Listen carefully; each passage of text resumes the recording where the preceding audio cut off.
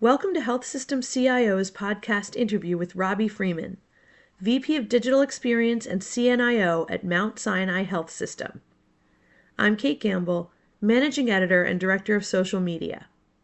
In this segment, Freeman talks about how his team is leveraging AI and digital tools to reimagine the way care is delivered, why they've adopted a hybrid agile operating model, how having a background in clinical and quality improvement has helped shape him as a leader, and what he learned by getting back in the trenches. So thanks again. Really appreciate it. Yeah, I wanted to talk about a few things, but looking right away at your role, VP of Digital Experience and CNIO, not something we see a lot, but certainly seems to make sense. So do you want to talk a little bit about that? Glad to, yeah. And so the two roles really come together nicely. So I'm responsible here at Mount Sinai for a few different teams and areas. On the digital experience side, we have our digital experience team where we're bringing to life the different digital products and solutions that are used by patients, and also really thinking through what are the tools that we want our workforce to have when they come to work. I'm also responsible for our clinical data science team. We build machine learning and AI products, mainly focused around patient care. So trying to predict different risk scores and safety events that can happen in the hospital. For example, who may be likely to fall or become delirious or end up in the ICU or be malnourished. And then at CNIO, I have a team of nurse informaticists, and we're really the translators between our clinicians and the technology teams. And so we have nurses that are based at our hospitals and nurses that are supporting our service lines. And I work as a dyad with our CMIO to really support the clinical, operations across the health system. And so there's a lot of synergy between the different areas, the work we're doing on digital, the work we're doing in AI, and the work we're doing in informatics. So it does come together nicely. And I'm always looking for opportunities to cross-pollinate across the teams and make sure that, we're there supporting the important enterprise initiatives. Yeah. Like I said, it really does seem to make sense, especially considering the fact that, you have digital and nursing, and there are so many different ways in which various digital technologies can apply to nursing. So it makes sense to marry those two. And there's so much talk about digital transformation, specifically AI in healthcare, but really wanted to focus on the nursing aspects and where you really see that potential. Sure. I think that digital and AI have a lot to offer in terms of adding value to the work that our nursing team is doing. Some of the things that we're excited about, we're expanding our virtual nursing program, and we know that when we can leverage virtual care team members to assist with things like documentation and patient education, that is a really good use of digital and virtual care. We're also looking at ways that AI can help save time and streamline. And so some of the streamlining is more of a kind of manual process where we're going through all of the different documentation tasks that we've added over the years, and we're removing things, and we're tracking closely how much time our nursing team is spending in the system.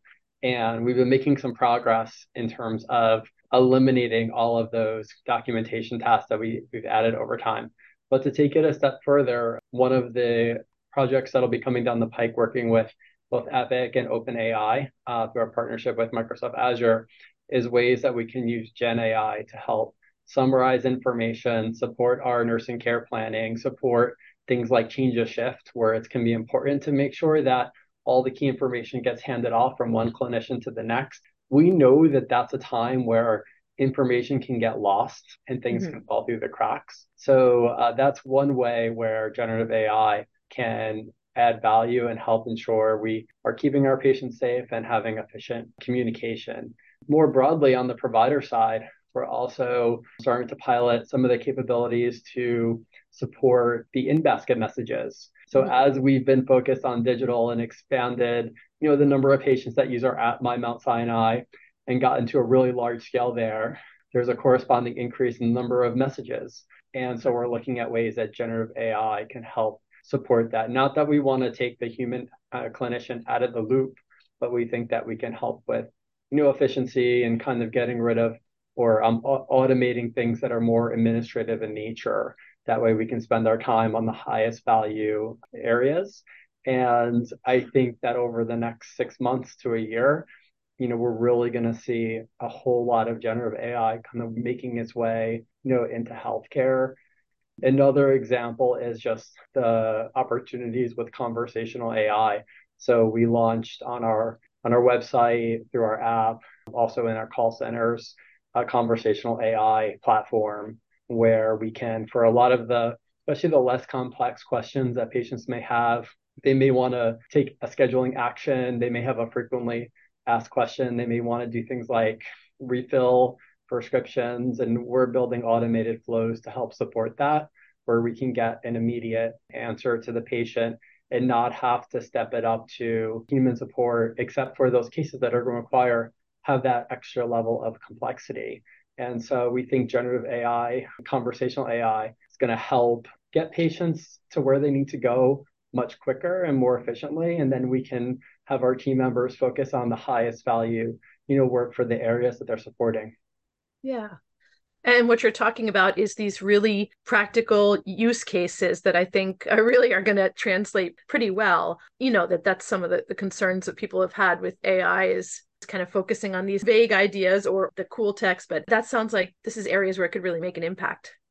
That's right. And we want to make sure that we're spending our time and energy on areas that are pain points for our patients. And so our team takes what I call an experience-led approach. And what I mean by that is that we want to be co-designing these solutions with our patients. And we want to be capturing the voice of our end users, our patients and our clinical teams and our frontline teams along the way. So I'll give you one example. One of the things we heard doing focus groups was that patients would have a great experience when they come in and meet with our providers.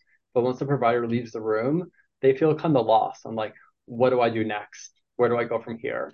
And so we launched a simple checklist that we call My Next Steps. And so at the end of the visit, patients can see I may have a follow-up referral, I may have medications to fill, I may have some education, and we build in nudges and notifications to help patients stay on track with those next steps in a simple checklist. One of the other areas we heard was that when it's time to seek care, let's say when patients start having symptoms, it can be a little confusing where to go. Do I go to urgent care? Do I call my PCP if I have a PCP? Do I do a video visit? Go to the ED? Right? There's a lot of options these days. So we also launched a product called Check Symptoms and Get Care, both off the web, off our My Mount Sinai app. And that allows patients to enter what's going on, enter their symptoms. We match it. We use AI and it gets matched with evidence-based guidelines. And then they get a recommendation so they can be in the driver's seat around where should they go for care and why. And they can one click, book into their appointment or get in the queue for an on-demand visit. We want to help patients when they need to navigate through that decision making. So that's just a couple of examples of how we're being experience-led, how our AI tools are supporting patients along their care journey. We're also being really intentional about ensuring that these tools are accessible to the diverse communities that we serve. We want to ensure that we're really focused on getting things translated into the preferred languages our patients speak, and partnering in the community to make sure that these tools are accessible. Yeah, I'd seen some of the research I did that this focus on ethical use of AI, it's so important. And can you talk a little bit more detail about what you guys are doing there? Yeah, so our health system has a AI governance structure, and we have set our own guidelines around what we expect both from AI products that are developed internally by our in-house teams and also the vendors that we partner with. And we want to make sure that, number one, we understand how it works so we can measure prospectively the performance. And so we have a process to measure kind of how the models work. That's true if they're coming from our EMR vendor, coming from another third party, or coming internally. And then we want to make sure that we're asking questions and checking for bias, because we know that if you build these AI tools on biased data sets, you're going to get a product that carries forward and can amplify that bias. And we don't want that to happen. So we have a process where we can check for bias. We've done some work around algorithm bias and doing things like seeing how it works across different racial groups and seeing if there's variation. And that's been a collaboration with some researchers in our School of Medicine. And we're continuing to refine how we can really ensure that these tools are safe, free from bias, or that we can address the bias, and that that's all done before they ever get used for patient care. Really interesting. That governance piece sounds like it's really important to have.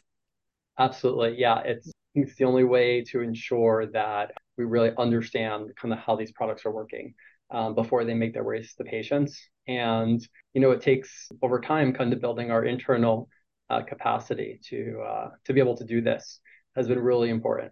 It's one of the items that we discuss with our cloud partners as well, partners like Microsoft, who are also offering some tools around better understanding kind of how the AI products are working within an environment. Right. Kind of along those lines, how are you working to incorporate like social determinants into care plans? So we do have a health system effort that's focused on social determinants of health. On the nursing informatics side, we've worked to make sure that the questions are easy to assess with our patients, and that when we do have areas that require attention, we can make it very visible through icons that are front and center for our nursing team. So a lot of the work we've done is to make sure that those social determinants that need to be addressed are both visible and actionable, and Mhm. that we've been streamlining the documentation so that we're not asking multiple things in different places. So, for example, there's questions around transportation needs. We didn't want to have that in three separate places to document. So we've been aligning the documentation so that we can ask questions, like that once, and it will populate the different views within the EMR where we need to see that information. Right. And that's also a patient satisfier too, not having to Answer keep, the saying the question. same thing. Yeah. Yeah. Right. So we're very much pro kind of patient reported information. And there's many Yeah. examples of how we're using, whether it's our My Mount Sinai app or other means to collect information. And the goal is over time to not have to continue to, we don't want to continue to ask the same question when we don't need to. Yeah. Okay. Going back a little bit to the open AI you're working on with Epic to use, generative AI. Can you talk a little bit more about like kind of where that is right now? So we expect that in the coming weeks and months, we'll have a number of the use cases up and running. We're still being very measured around doing this on a small scale first, because we want to get it Mhm. right on a pilot scale and make sure we're measuring, understanding the performance.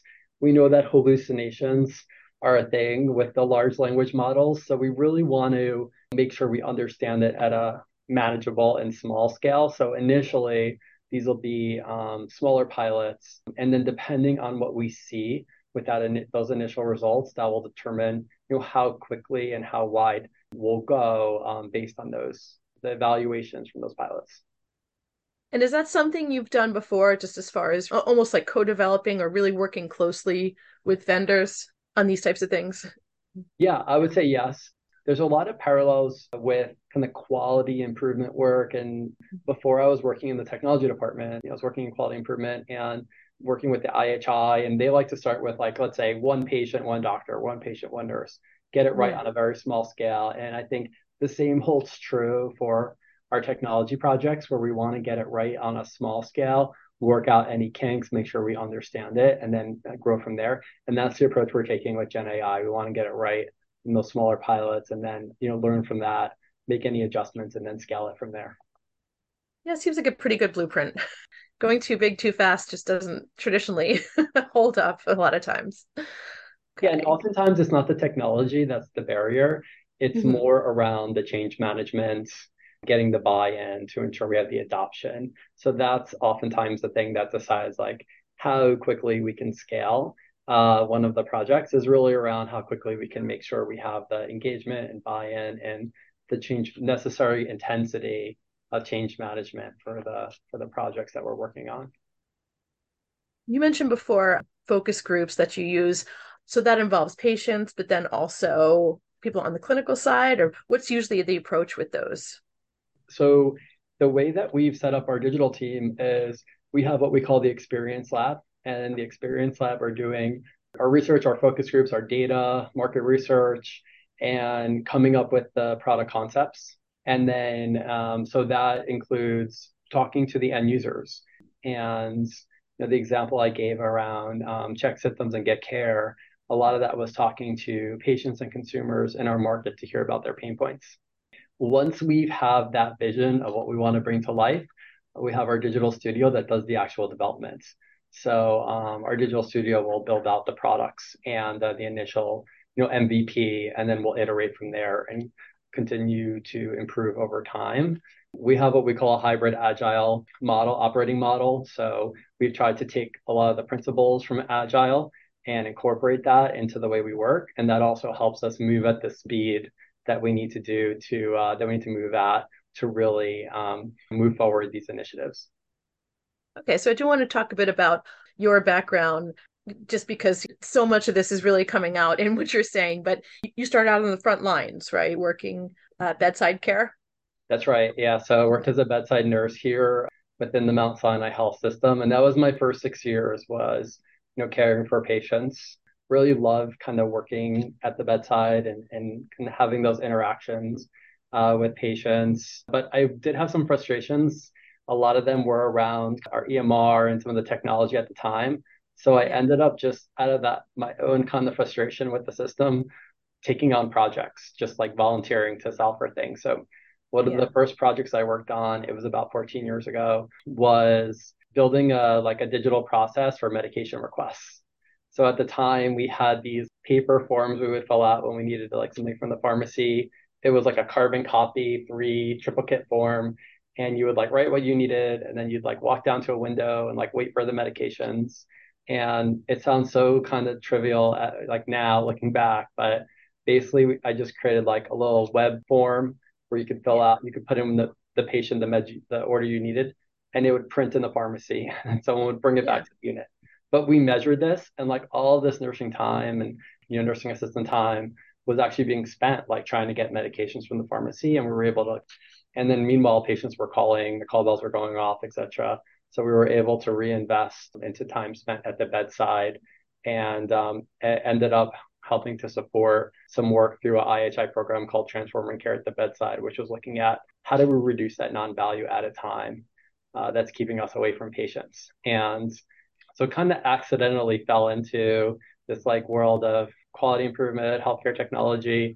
Eventually, the chief nursing officer offered me a job, and then had the chance from there to work for our president and chief operating officer at the Mount Sinai Hospital and support many of our service lines working at a hospital administration. So areas like respiratory care. We started a data science team. I supported our ED, so got to really get that view, the business side of healthcare administration, and run large departments out of hospital administration. And then about 3 years ago, our chief digital and information officer reached out about joining the technology department for the role I have today. And it just was a great opportunity to work at scale across the 8 hospitals in the health system and go from supporting work at one site to system wide, which has been a wonderful learning and growing opportunity. Yeah, you can affect a lot of people. It seems like that really did provide a pretty solid background, not just patient care, which is so important, but then also quality and really getting these different experiences. Exactly. Yeah, it wasn't quite a straight line. It's been a little bit of a zigzag, but it's been a collection of experiences. And along the way, I went back as I got more interested in data science and AI. I went back to a program at the NYU Business School, then went back to school again. Right now, I'm finishing up a doctorate program. So kind of looked for opportunities along the way for learning and growing. Yeah. The initiative you were talking about, that seems like a really fitting example of innovation. I could see how that got you interested in doing more and maybe at a bigger scale. Absolutely. And I think, nowadays with our capabilities with digital and with AI, there's so many opportunities to reimagine the way that we work. Using these tools as enablers, you really can kind of start from a blank slate. And oftentimes, not only are you able to improve the patient experience, you can work more efficiently, and you can really position the organization to differentiate and, work more efficiently. Yeah. It's interesting, but it seems like your experience has also shaped how you think about innovation and kind of what it takes to drive that. Yeah, and I think kind of growing up through the trenches has been helpful. I Yeah. actually started my career as like a volunteer, worked as a nursing assistant, worked as a frontline nurse, and kind of got to see healthcare at different Yeah. altitudes. So at each level, your kind of perspective expands. Hmm. And that has been invaluable because you really do get to see so many different perspectives of the healthcare system. And I really, when I talk to early career people interested in healthcare, interested in leadership, I always encourage them to try and get to see the healthcare system from different perspectives. And I think it's so important, makes you more well rounded as a leader as you kind of progress along your career. Yeah, and that kind of segues into one of the last things I wanted to talk about was I had seen on your LinkedIn that maybe it was at one point last year how you went in and worked a shift in the ED because there was a need. And can you talk a little bit about like what that was like for you from your perspective now?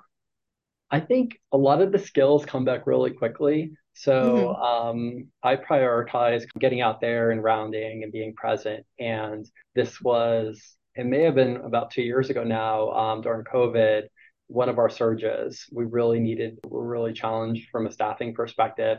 And people were stepping in. And I asked my team members, our nurses, to step in. And if I'm going to ask them to do it, of course, I need to hold myself accountable as well. So I volunteered to support, one of our ADs that were in need. And it came back very quickly. And it was like a wonderful experience just to be able to be there to support folks, to help out where I could, and to get to work with patients again. So it was great.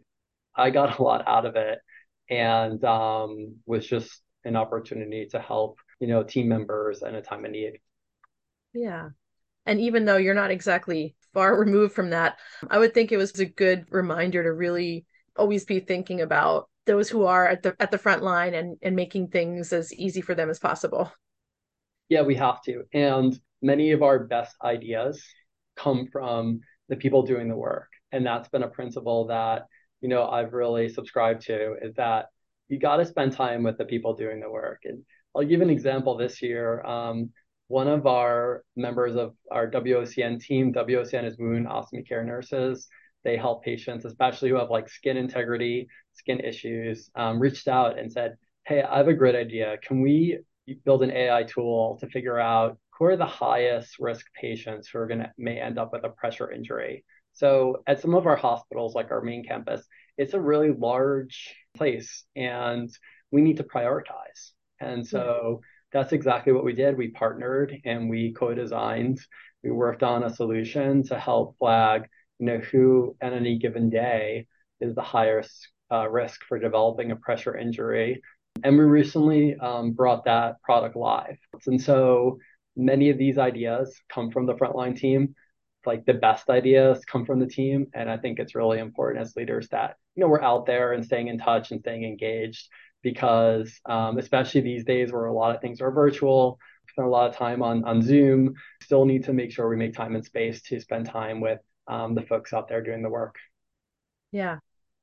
Yeah, I know that's not possible for all leaders to do that exactly, but it speaks to the value of, like you said, being on the front lines or at least talking closely to those who are. Yeah, and like there's the virtual equivalent of Mhm. having Zoom kind of meetings and virtual kind of meet and greets and chances to connect through technology. So yeah, certainly has to be specific to kind of the setting in which you're working. Yeah. All right. Well, I think that's about what I had. Thanks so much for your time. Really appreciate it and enjoyed hearing about your story and what you guys are doing. Sure. Yeah, thanks, Kate. Anytime. Thank you for listening to this podcast from healthsystemcio.com. To hear other podcasts, visit our website or subscribe to our account in iTunes at healthsystemcio.com/podcast.